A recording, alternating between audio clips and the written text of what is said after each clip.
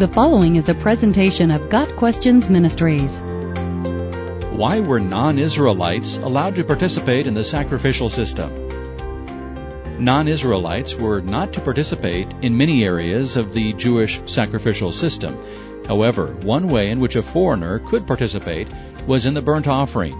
The foreigner was to bring his burnt offering to the tabernacle, just as any natural-born Israelite. When a burnt offering was made at the tabernacle, it was clear that the sacrifice was made to the Lord Almighty and not to another god. In addition, Numbers 15 verses 14 through 16 says, "For the generations to come, whenever a foreigner or anyone else living among you presents a food offering as an aroma pleasing to the Lord, they must do exactly as you do. The community is to have the same rules for you and for the foreigner residing among you. This is a lasting ordinance for the generations to come. You and the foreigner shall be the same before the Lord. The same laws and regulations will apply both to you and to the foreigner residing among you."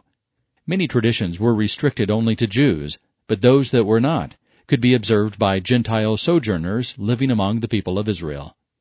The Feast of Weeks and the Feast of Booths, or Tabernacles, were also mentioned as festivals that a sojourner could attend. Sojourners were to be treated well, since the Israelites had likewise been sojourners in Egypt. While many distinctions were made in the Old Testament between Jewish and non-Jewish practices, the Old Testament is clear that God's love extends to all who will trust in Him. A striking example is found in the book of Jonah. Jonah, a prophet, runs from God after being called to preach against the wickedness of the Gentile city of Nineveh. After God gets his prophet back on track, Jonah preaches to the people of Nineveh. They fast in repentance, and God has mercy on them and spares their city. Through it all, Jonah learns what Peter learns centuries later, how true it is that God does not show favoritism, but accepts from every nation the one who fears Him and does what is right. Acts 10, verses 34 and 35. Got Questions Ministry seeks to glorify the Lord Jesus Christ by providing biblical answers to today's questions. Online at gotquestions.org.